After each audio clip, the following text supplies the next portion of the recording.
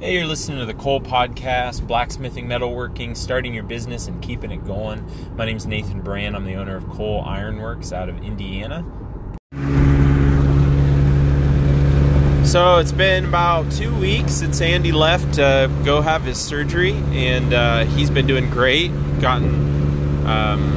been out of the hospital a couple days and out of rehab. They had him in acute rehab for a little bit, just making sure all his muscle memory was there and he was good. And every day I have noticed a really big difference in his ability to get up and around, so that's awesome. At the shop, we've been working on really getting things in a systematic order. We've been doing the lean manufacturing thing and attempting to do a single piece flow, one piece flow. So rather than building 4 to 7 machines at a time, I'm building one. And so Josiah starts the build, working on the frame. Emily jumps on building the bases. She pulls the base plate out and sets it aside, gets that all prepped and painted. Then Josiah welds the frame onto the base, sends that up to paint, and then he jumps over and starts building the power pack on the base plate that's been painted before he finished, and Emily starts painting. So the whole thing with the one-piece flow is that everybody's attention is entirely devoted to one customer at a time, and I think that's really cool because we are able to then, from start to finish, get a press out in considerably less time. But the other big factor here is space. Our shop is so tight that once you introduce 4, 5, 6, 7, 8, 10 machines that are built, you're working around them, and we're constantly moving them, which means they're getting scuffed. So that means touch up, etc., etc.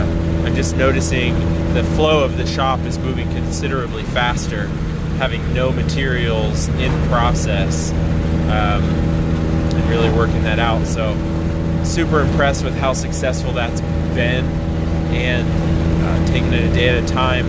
That I posted about on Instagram, I think Facebook too, on how we were doing the production schedule on that big whiteboard in the shop.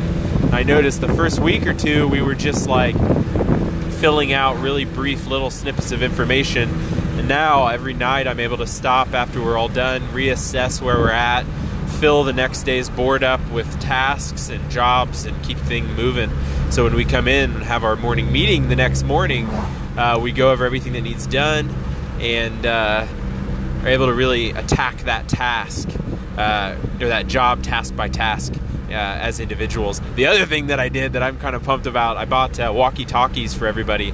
So rather than when you have a question, you've got to come find me, you just buzz me over the walkie-talkie, ask your question. I'm usually able to answer it. If it takes my attention and I have to go find you and help, that's fine, because you didn't have to stop what you were doing and leave your job and walk away and go find me, yada yada. So been really cool. And even though our shop's really small, I think it's still really good practice for when we get into a larger space and we've got to find each other quickly.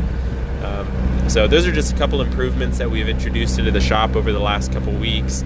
With Andy being out, optimizing every bit of time and making sure that I'm able to get back to people on the internet, email, and on phone calls and all that stuff, keeping the supplies moving in.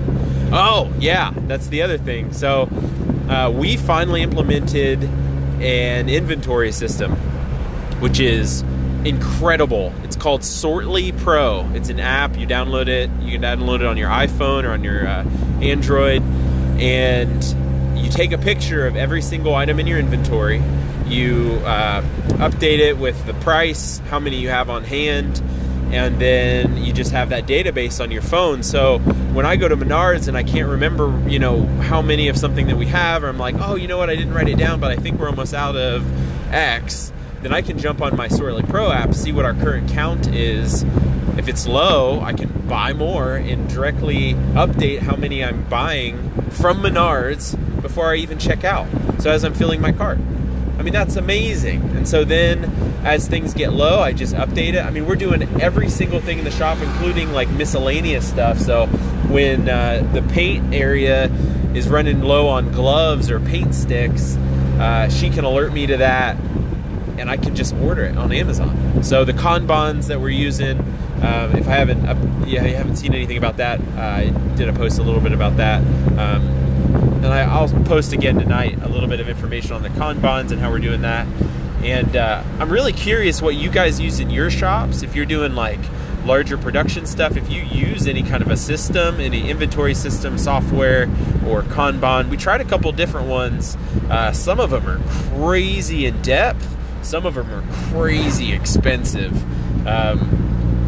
So I'm really curious what you're using to keep track of all your parts, and let me know. I'd love to hear from you. I'll post a link to this tonight on our Instagram story. That's at Cole Ironworks on Instagram, and see what's happening.